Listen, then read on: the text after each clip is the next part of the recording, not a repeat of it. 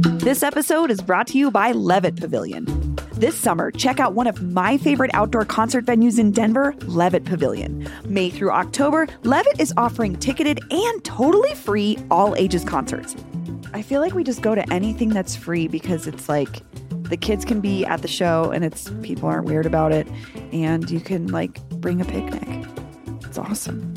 Some of the free shows this season include Iskali, Melvin Seals, Warren Treaty, Sunny War, Charlie Tuna, and more.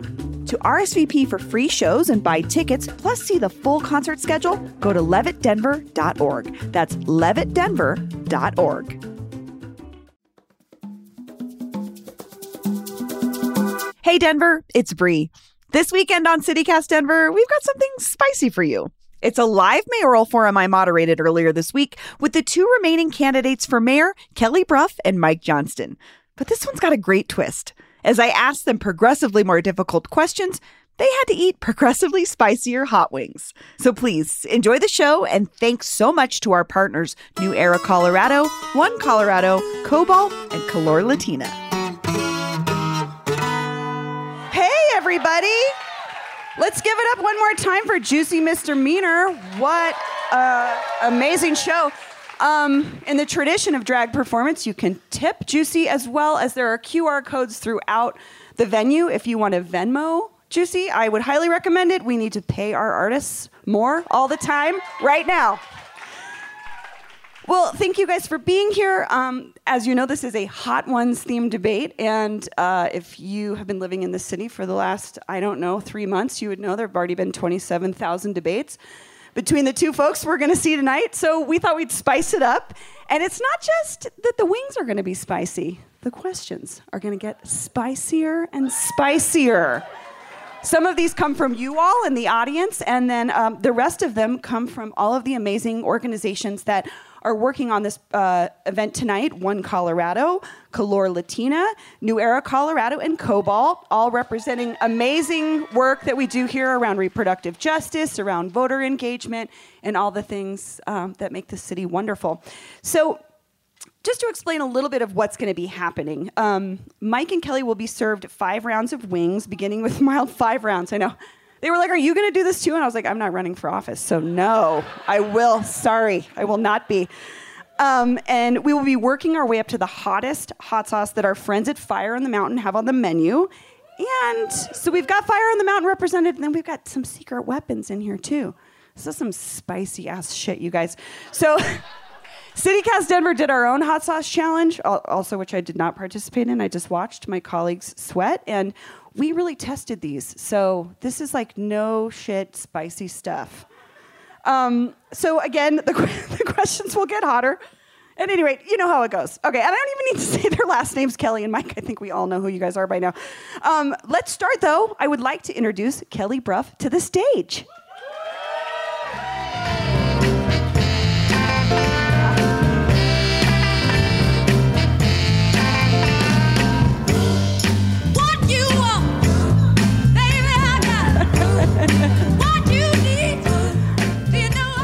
And now I'd like to welcome Mike Johnston to the stage.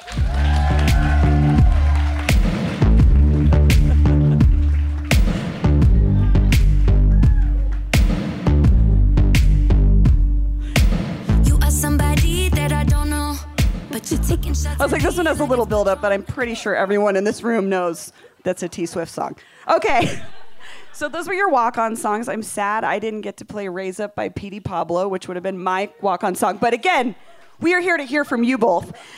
Kelly, why did you pick Aretha Franklin's Respect? Well, she's the soul of Queen. But listen, you know what I love about when that song, it was actually first recorded by Otis Redding. And then when Aretha recorded it, it was all about not just gender rights, but racial issues in our nation and trying to remove racial discrimination. I love it, and I think nobody sings it better than Aretha, and I've loved it my whole life. Thank you. I agreed on all counts. Mike, you chose Taylor Swift. You need to calm down. Are you telling us something that we need to calm down? Not at all. No, that was heavy lobbying from my daughter, who is a massive Taylor Swift Oh, song. good choice. You have great taste. And it is a song that is about inclusion and equity and making sure this is a safe place for everybody. So loved it on two fronts. I love that as well. Well, thank you both. Get a little peek into your music taste. I'll need to see your Spotify playlist after this to make sure you're still that cool all the way through. Okay, anyway, no, let's get to the spice. We're going to be bringing up first Fire on the Mountain's lime cilantro flavored wings. I'm looking around like I know where the wings come out of. I have no... Oh, and a gallon of milk. Ouch. You gotta chug this. Great. Oh, you're not supposed to have water. Thank you. You guys excited to let people watch you eat? That's all the milk. Awkward. Hi, you don't know. I can give you a little top off. Yeah, sure. Welcome to Town Hall Collaborative, where you get a giant glass of milk. Every table gets a giant glass of milk. All right, so if you guys want to dig in, I can't ask you questions until you have a mouthful of chicken. So let's get this party started. Oh, that's really delicious. Oh, we're also going to get your feedback on, was it good? Okay. Well, my first question is for you, Mike. Mike, in the last 5 years, you've run for governor, Senate, and now Denver mayor. I think voters want to know, why you just running for an office till you hit one that works, or just kidding. Is it the pizza diet of campaigning? But seriously, why are you running for mayor of Denver? I had to wait till I got to come to a debate where they fed me chicken wings. And I sat behind you like a creep asking you questions. Took a while to find it. No, I think for me, I have always tried to approach life decisions as not kind of what is it you want to be, but what is it that you want to change? And then what is the role you need to be in to make that change that matters the most to you? And for me, I've been out of politics the last 3 or 4 years. I was working at a foundation here in Denver, but working very deeply on some of the biggest challenges the city was facing, particularly around homelessness and around access to affordable housing. And although we got some really great work done around the state on this, including in partnership with a lot of the coalitions here working on Proposition 123, which for the first time took on affordable housing and homelessness statewide. Thank you for the snaps. Thank you for Bianca, who ran that campaign. I also realized that even though resources matter, the real way we're going to take on these problems is to have a mayor who's 100% committed to making sure that homelessness and affordable housing are on the top of the priority list, and that unifies all of the resources the city has, from how we approach what law enforcement does, to what planning and zoning does, to what mental health does, to what addiction treatment does. And if we don't combine all of those services into a coordinated strategy, we're not going to get out of this problem. And for me, this was the one role that offers you the chance to actually make a profound impact on that most important thing I wanted to change. All right. Kelly, you're besties with the owner of Trax. You received an endorsement from the owner of the Triangle. Where can we find you celebrating Pride this weekend? During Pride weekend, where will we find you celebrating? And how do you plan to show up for the queer community as mayor? Yeah. I'll start by saying you will find me probably at Blush and Blue, Trax, Triangle. You're hitting it all. Okay. Yeah, we'll hit it all. I'll show up the same way I've showed up throughout my life. Frankly, this community has also shown up for me in such meaningful ways when I've had real challenges. But specifically, when I was the head of the Chamber of Commerce, we got the chance to actually lead the business community and support our LGBTQ plus community by opposing some of the bills that were directed called religious freedom, but we all know what they really were, was direct discrimination against people in our community. And I'm extremely proud that we got the Denver Metro Chamber of Commerce in opposition to that, but we didn't stop there. I also was able to have the chamber submit an amicus brief on the Masterpiece Cake Shop and go all the way to the Supreme Court with One Colorado fighting what we know is discrimination against our community. And we didn't stop there. We continued to work with businesses throughout the nation and chambers to say this is a critical issue for all of us to protect our employees, our communities, and align as a business community. And as mayor, I'll have even more freedom and capacity to continue that work. And frankly, it's becoming more and more important as we see rising hate crimes and the issues we face today. As your mayor, I'll not only continue to drive it and my voice, but I'll bring more to the table so we increase the voices protecting our LGBTQ plus community. Thank you. Okay. We're going to go on to the next round of wings. This round is delicious. Does anyone want one? No, I don't. No. I don't want you to get a stomach ache. That would be weird. Okay, really we've good. got we've got Sauce Leopard's The Colfax Killer Tropical Habanero. Oh, yeah. So we're heating it up a little bit. Thank you. Colfax Killer. Thanks, just Nadine. Different I think- connotation these days, I guess. Let you guys dig into that. Sauce Leopard was on Hot Ones, so I think this is a good spicy one. I What don't number know. is this one? This is 40. This is number 2, round 2. 40,000 Scoville units. Does that make sense to all you hot sauce freaks in the audience? Okay. I guess it's classified as hella spicy. Okay. Great. Okay, so we're digging in. It has mango or something. It is. It's mango habanero. I looked very deeply at the label. So yes, you're correct. Okay, so our next question involves reproductive health care. Reproductive health care, including abortion, has been under attack across the country, and Colorado has become a safe haven for reproductive health care. We are now seeing patients from in and out of the state come to Denver to receive abortion care, and we need all hands on deck to accommodate these new needs due to the fall of Roe versus Wade. What can we do as a city to make sure that Denver's reproductive health care resources can keep up with this demand? Kelly? Yeah, this is such a... first, I think we should all continue to speak and support and be proud that we're a state in the nation that ensures people have access to the reproductive rights. And be extremely proud that the rest of the country is counting on us, frankly, that they can get their healthcare needs met here. I think the challenge for us will be, as we see more and more people who need that support and care, is making sure that that support and care is also available to our own residents. And so I think some of this has to do with addressing that we don't allow all of our health insurance, particularly our publicly paid health insurance, to cover those services. I'm interested in even looking at, for the city and county of Denver, our own insurance, how we can create a fund to ensure our employees have full access to the services and support they need because of the language in our Constitution, and that we continue to explore how we change that. Because we know this is a healthcare issue, and it has, and it has to be for every single person in our city. And so I would continue to do the work to expand coverage and ensure that we maintain the haven that we are. Kelly, can I get you to say abortion on the record? Abortion on the record. Thank you. All right, Mike.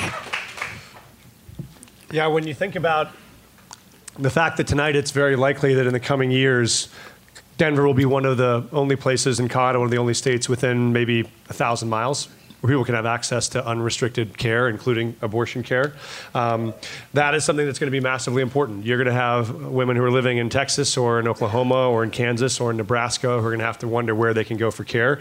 And I think Denver should take a great source of pride in being that oasis and being that beacon where we say, we see you, we will provide you access to services. We want you to be able to come to a place where you feel respected and where you know that your full access to care is available. And so I think Denver has to do that. We also have to, there's a couple of key things I put out as part of our agenda on choice, which are, first, we want to make sure we're protecting providers. So we make sure that providers have the security they need to be able to do their work without threat and harassment. We want to make sure we're protecting patients so that they can get access to care without having to be discriminated against. We want to make sure there's no discrimination in the workplace around people that choose to access that kind of reproductive care, including abortion. And we want to make sure we can both be an oasis for folks that are coming from afar to get access to care. And we have to make sure that women who are here don't get put in the back of the line because of that increased demand. That means we have to find every way that we can to make sure we make that access easier. And I think there are real equity issues happening right now. For instance, right now we know if you are someone that is in one of our county jails, you can very likely not get access to care. I want to see how we can make sure and reverse that path. I also want to see how we can make sure that our employees, we have more than 11,000 employees across the city and county who right now cannot get access to abortion care and other services if they're one of our employees. Part of what you do to attract people to want to work in this city and live in this city is that you offer them a full access to health care. And so we need to, as a city, take on the same challenge. But I'm very proud to make sure that this will be a city that is defiantly proud to be open to services. I still had 10 seconds. Now time's up. All right, time's up. Thank you both.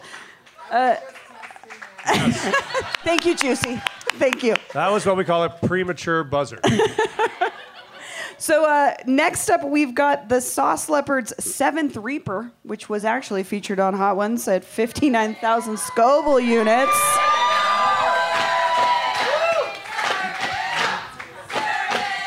Thank you. Thanks so much. Let you guys dig into that. Mike, you got your phone out. I'm going to need you to check the Nuggets game score for me because I am missing that right now. I don't know the score, but I would love to have someone tell me. The Alpha Dads up here need to know what the score is of the Nuggets-Lakers game, please. Are we crushing them? fast. Oh, it's not started yet. Perfect. Oh, good. Okay. Thank you. All right. We're digging in. Okay, since the beginning of December, Denver has seen thousands of migrants arrive from the southern border, many of whom are passing through our city on their way to other destinations. As the mayor of Denver, how will you support these recent migrants and asylum seekers? Mike? By giving them my extra wings as a starter. Thank you. We'll package those up and send them on. Thank you. For me, there are two things. The first important thing is how we actually talk about this crisis right now, which is I think if we start to pit migrants against the folks who live in the city by saying these folks are going to draw down our resources, they're going to cut back city services, that is how you set up the kind of racial hostility that grows around what should be a city that is welcoming and that provides services. And so I want to start by saying we know these people are coming looking for the American dream. They're fleeing countries that are denying them rights and basic degrees of safety and protection. And we should be proud that they want to come to this country. We now should also be able to provide them services. And what I heard, I went down to visit folks at the Welcome Center this last week, and what they would say over and over again is what they want more than anything is the ability to work. They're not looking for charity. They're not looking for help. They want a job. I also get calls from employers who are saying, I want to hire these folks right away. Can I please hire them? The only crisis we have is we have a federal government that won't allow people who want to work to get hired by people who want them to work. And so I think the first step for us is we got to call Secretary Mayorkas and Biden and say that they should allow these folks temporary protective status so they can work while their asylum claims are being processed. And the second is to help them get to where they're trying to go. When I talk to them, more than 70% of the migrants were not trying to arrive in Denver. They're on the way to try to see family in Chicago or Boston or LA. They just got dropped on a bus in El Paso and sent to Denver. We got to be able to help earlier proactively by talking to nonprofits in El Paso and saying, let's find the folks that are heading to Chicago and get them there. Let's find the folks that are heading to Boston and get them there. So the folks that arrive in Denver are really trying to make their home here and we can help them. And I would also say we can work with the broader region to make sure Denver doesn't carry all of the support and cost, but that we have more support from around the region and around the state to make sure we can help people get access to the American dream that they're after. Thank you. Kelly? Lots of similarities in what Mike said. In December, when we first had an influx of people seeking asylum in our nation, I volunteered at Rudy Park Rec Center, and I've gone to the intake centers. And, you know, I know we spend a lot of time, frankly, in this campaign talking about the things that we're struggling with as a nation and in our city.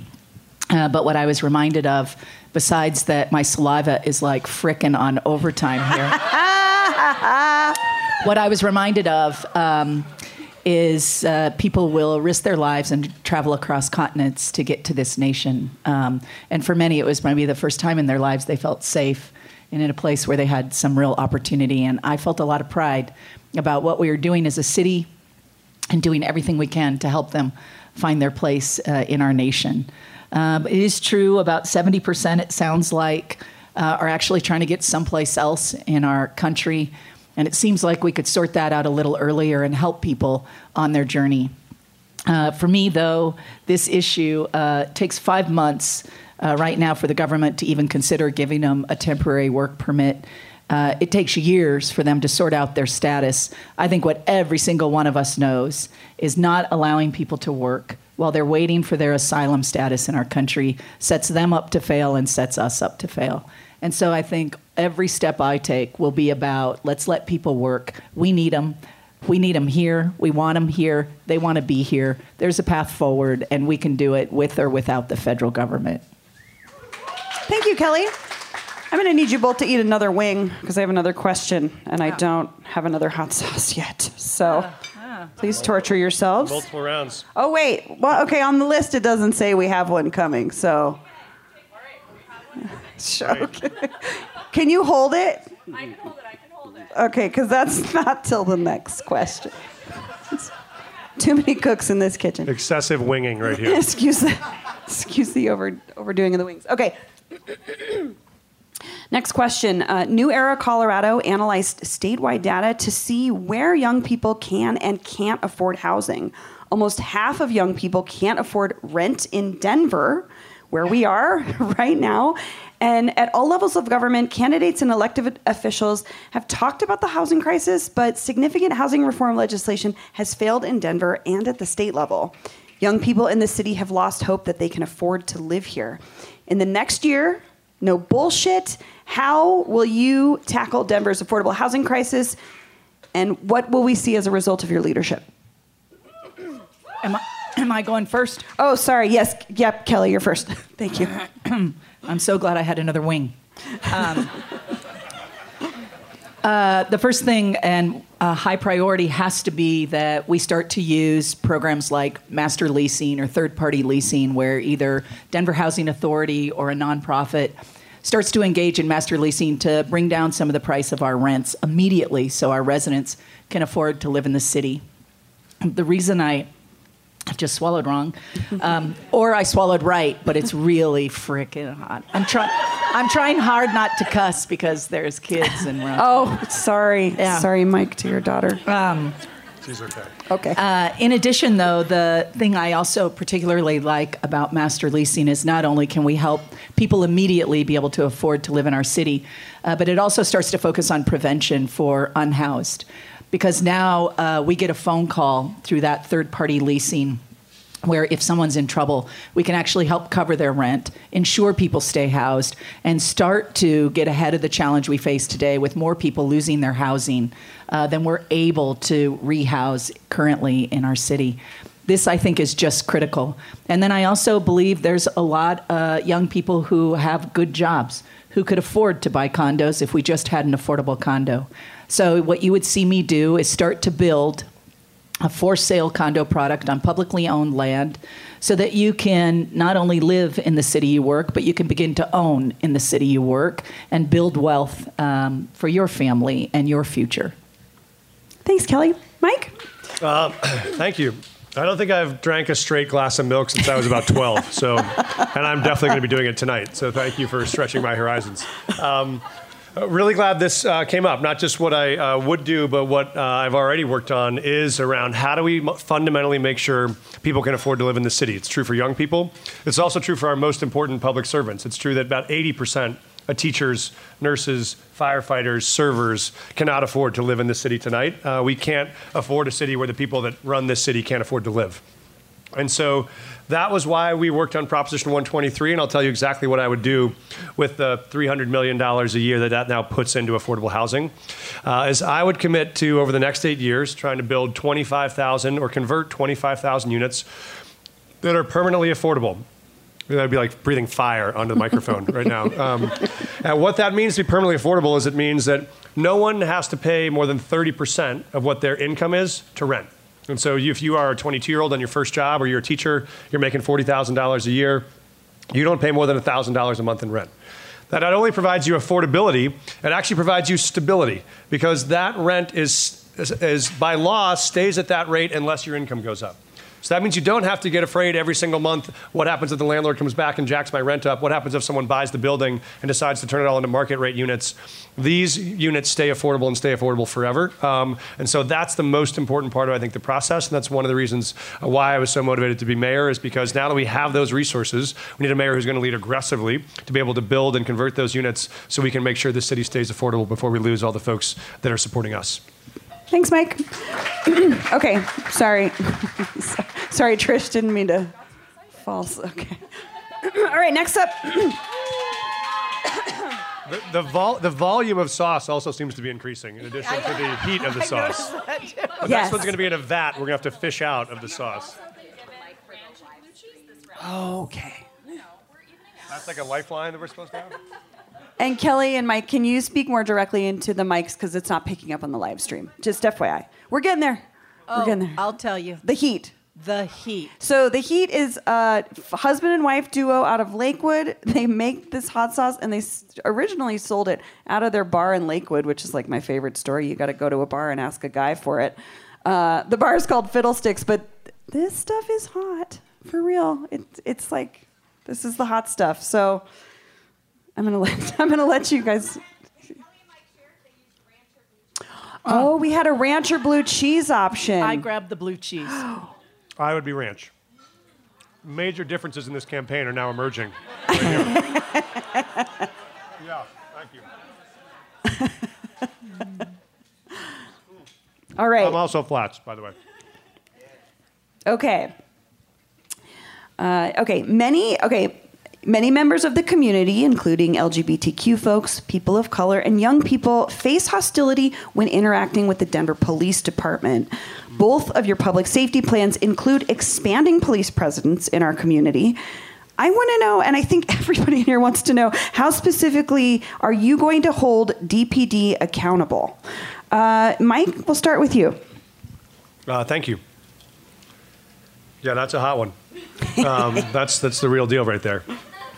So I think there are a couple things that really matter here. One is it makes sense that we actually send officers to the right responses at the right time. We know if you have someone in a mental health crisis, the last thing you want to do is send an officer to that situation that actually is going to escalate that situation, not de-escalate it. So I think it is about more officers, but it's also about more mental health responders for mental health crisis. It's about more paramedics and EMTs if someone is in an overdose.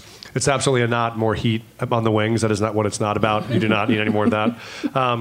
But also, it's about how we recruit differently, how we train differently, and how we deploy officers differently. And then it's how we hold them accountable.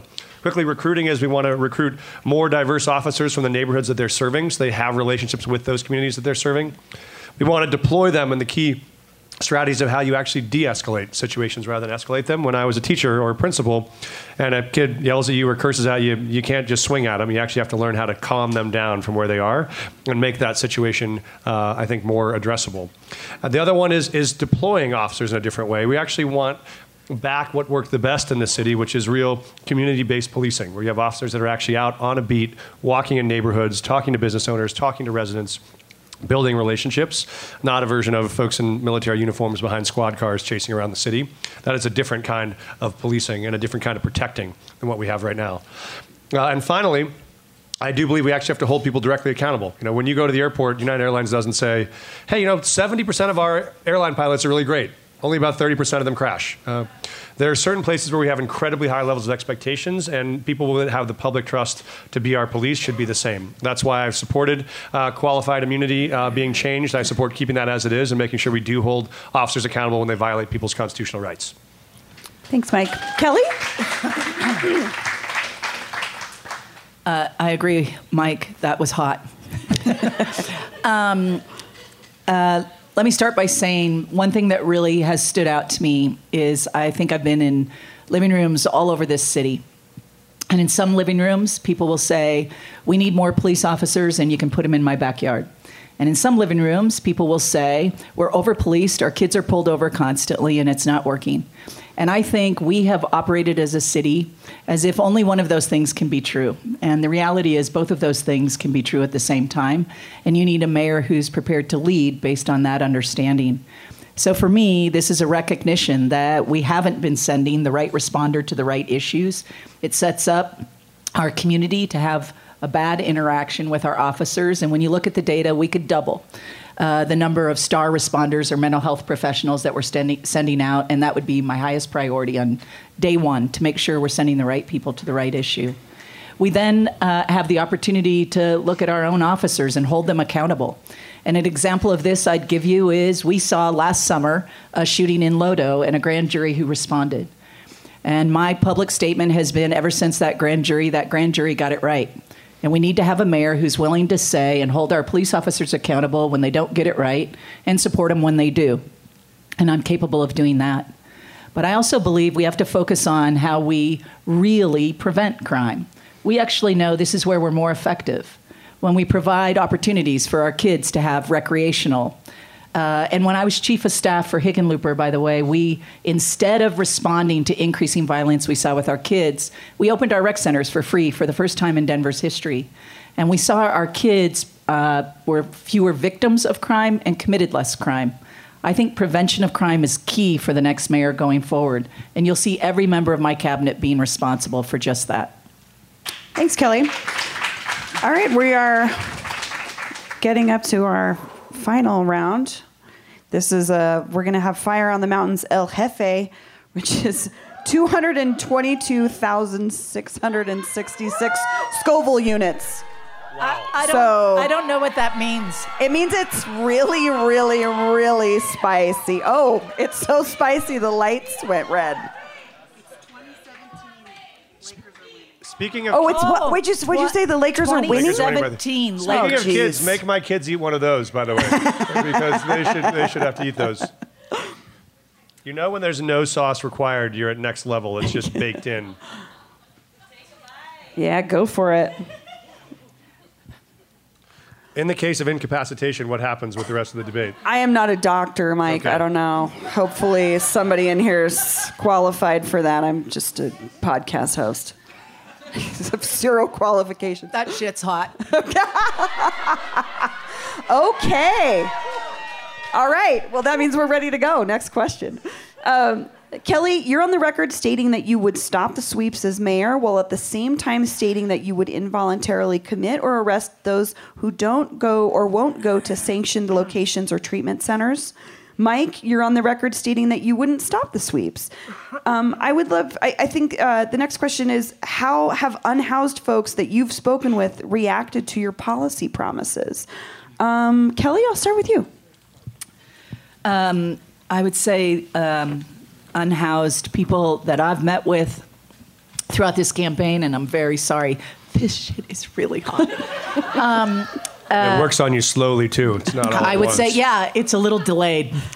I would say strong support for ending sweeping because it is just so destructive and inhumane. The conversation for me that has been about in the situation where you might take someone to Denver Cares or involuntarily use the law to take them in, has been a discussion about the number of deaths that we've had. Last year, 173 people who are unhoused died on our streets. The year before, 269. And I'll be honest, this has been an emotional conversation, not just hot wings that are making me feel emotional about this. And when I do talk with people, particularly in encampments, their emotion has come out, and in particular, women who say to me, if you don't get me to a safer location, I will die out here. And so I do think this is hard, and hard to figure out exactly how you get it right. But for me, saving people's lives feels like it has to be my priority as mayor. And while I'm confident our strategy and approach is really built based on what unhoused people tell me will work best for them, that is moving in the communities they've built with their families, with their partners, with their pets to safer locations, should get everyone to safer locations. But there may be a rare instance where we have to take an additional step, and I would take it to save someone's life. Mike? Thank you. This is a very important topic, so I'm going to try to get my pain out of the way before I start. So I was in line at one of the shelters with someone who was waiting there for breakfast. And as I was talking to him, I noticed he had next to him a bag with a construction hat in it. And I said, "Oh, are you working construction?" He said, "Yeah, I've been working for 10 or 11 months. This is actually the first night I've been back on the streets in 11 months. And I said, "What happened?" He said, "Well, I did 2 tours in Iraq. I came home and I had an injury. And when I was recovering from that injury, I got addicted to opioids. And I've been addicted for a while and fighting it. And I've been back in treatment now. I go to a methadone clinic." He said, "But I also work construction, and I have to be at the construction site at 5:30 every morning to be able to get to my shift. I also have to be able to get on a bus at around the same time to get to the methadone clinic if I'm going to get my treatment. And so I got to make a decision day by day. What am I going to do?" And he said, "This week I just didn't feel like I was going to make it through if I didn't go. So I went to the methadone clinic. I missed my shift. I didn't get paid, and I couldn't pay the rent at my hotel. So I'm now back on the streets tonight." That, for me, is a deep sign of someone that we are disserving. I do not believe the strategy is to arrest that person. I do not believe the strategy is to punish that person. I think what he needs clearly is access to housing where he's got storage, where he can leave his stuff, where he can lock his stuff, where he knows it's safe, where he has access to mental health services, access to addiction treatment on site, access to workforce training, and he can get his life stabilized in a way that he can get back up on his feet. He is fighting with everything he's got to get his life back together. All he needs is a city who's willing to provide him a little bit of help in getting that together. And to me, that's about housing first. That's about workforce support. That's about addiction treatment. And it's about providing that in a way that's easy for him to access so the things that are already hard don't have to be harder. Thanks, Mike. All right, we're winding down, but I'm going to make you eat another one of those. Sorry. This is the El Jefe from Fire on the Mountain. I'll let you bite in, and then we'll do a couple rapid-fire questions for you guys. Really puts the fire in rapid fire, doesn't it? That's what we were going for.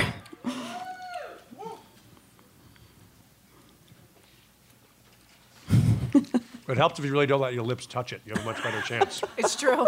It's true. Oh, wait, I had 2 questions on here. Okay, we're going to go rapid fire. Kelly, then Mike. Do you support moving the Denver municipal elections to November? Yes. Sorry, Kelly. Kelly answered twice. Yeah. Thanks for my lifeline out there. I think I do, yeah. Okay, Mike. Yeah, I also think it makes much more sense. All right. Well, that's done. Okay, we're going to do it. Next, Chipotle or Illegal Pete's? Ooh. This is going to be unpopular, but Chipotle's closer to my house. So I got to say Chipotle. Kelly. I have to say Chipotle. Wow. Okay. Going for that Denver-style, Mission-style burrito. Okay. Hot takes. Hot takes here. Okay. Do you support eliminating single-family zoning in Denver? I don't. You go ahead, Kelly. Across the board is what you're asking? Yes. I'm so close, but I don't support doing it all at one time, no. Okay. Mike? I believe in forcing us to build much more density and hit targets to do it, but it doesn't mean we have to do the same zoning policy in every neighborhood. Okay. Interesting. All right. Do you support more bike lanes? Mike? Yes. Okay. Kelly? Yes, and I'd like them to be safe, and I'd like us to stop killing those of us on bikes. Agreed. 100%. Bachelor franchise or Love is Blind? I almost said Love Island, and I was like, oh, that's me and one other person in here watching that show. So, Mike. Bachelor. Okay. Kelly. Love is Blind. Okay. Okay. When is the last time you paid rent? Kelly. Bringing out the big guns. For myself or my kids? For yourself. Okay. 1991. Nice. Okay, Mike. 2004. Okay. And last but not least on the rapid fire, Elitch's or Lakeside? Keep in mind, the moderator may or may not have a Lakeside tattoo who is on the stage right now. Lakeside, because there's nothing more terrifying than knowing you might actually collapse while you're on the roller coaster. That adds real terror. It could fall apart at any moment. Okay. Kelly? Lakeside, because it's, historic. It's been here forever. Family owned and operated. I could go on. I'll give you a tour. Anybody wants a tour? Okay. We've got one more question before we get to the ice cream cool down. Thank you. Do you guys have more wings? Yeah, you have to eat another ahead. one. Give us you the next gotta question. eat another one. Sorry, I'm glad not we got sorry. I'm glad we got to do 3 rounds of the hottest wings. You could have done 3 rounds earlier on. I feel like you had this plan, Brie. I honestly didn't plan that part, but I appreciate my colleagues who did. Good job, you guys. You did great. Okay, one of the headlines of this race has been the large amount of outside spending. Your 2 campaigns received the most outside donations of all the candidates. Mike, the largest contributors to your campaign were billionaires Steve Mandel and Reid Hoffman, as well as Kent Thiry.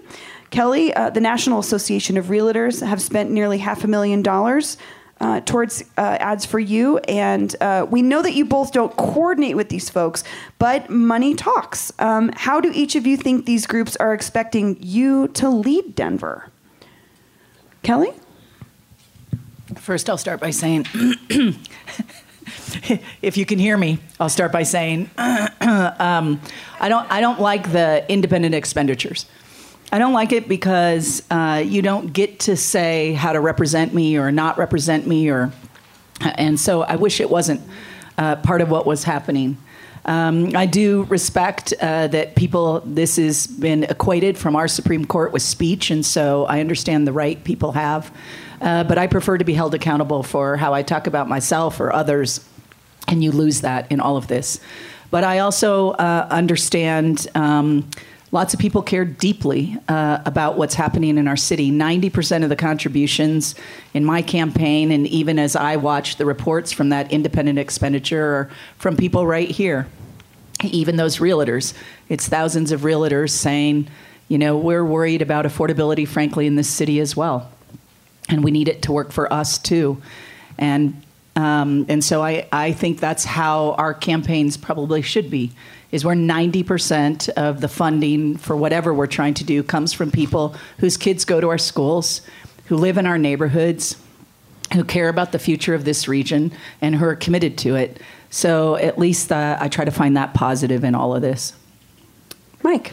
Yeah, I am very proud of the fact we have more than, I think, 3,000 donations now from Denver supporters to our effort. We have the lowest average contribution size. We've been able to mobilize people all across the city that care about this race. And the folks that are supporting our independent expenditure are the people that support progressive causes all around the country. They're the folks that helped defeat Donald Trump for re-election. They're the folks that help back people like Stacey Abrams and Beto. They're the people that actually care about the vision we want to bring for Denver. So what have they asked or demanded of me? Nothing. Why do I think they're supporting it? Because they want to see progressive cities like Denver show that you can actually successfully govern. We can both be a welcoming and open city, and we can be a place that solves our crisis around people that are unhoused, then that solves affordability, and that provides public safety without over-policing.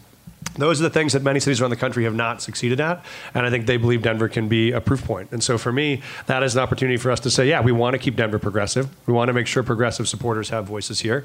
And I think that is different from folks that are either have interest before the city or some, I think the Republican funders like Pete Coors or others that have backed Kelly. That's a very different priority. But for me, it is about progressive people committed to progressive causes for a progressive city.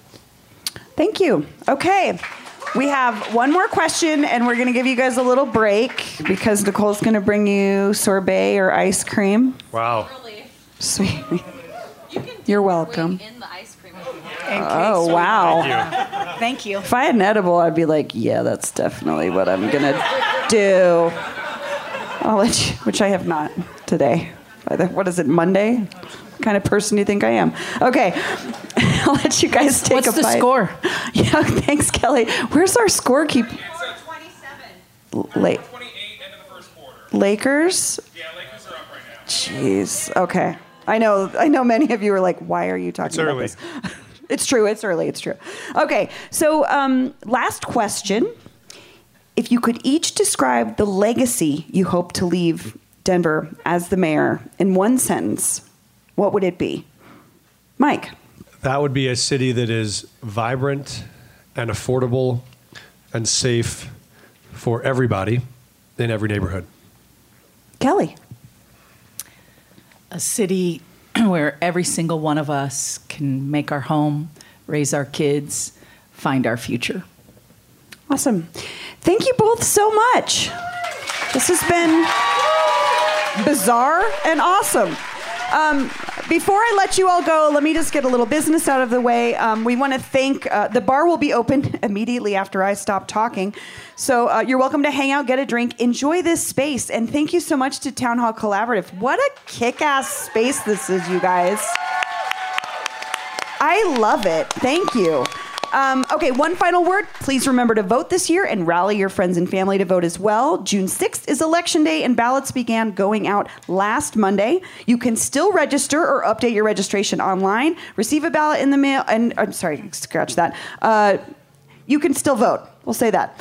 The Voter Service Center at the downtown Wellington Web Building began serving voters today, and the rest of the Voter Service Centers will open up across the city next Tuesday. One last thing, it is not too late and never too late to register to vote. You can take care of that at any voter service center in Denver. For all voters, make sure you are in line at a drop box or a voter service center by 6 p.m. on Election Day, June 6th. Go vote. Thank you, Mike and Kelly, and thank you all for being here. Thanks for all the organizations that put this together. Calor, New Era, One Colorado, and Cobalt. And I am Bree Davies from CityCast Denver. Oh, Juicy, hi, hello. Juicy, again, tip, thank, lovely host. Thank you all so much.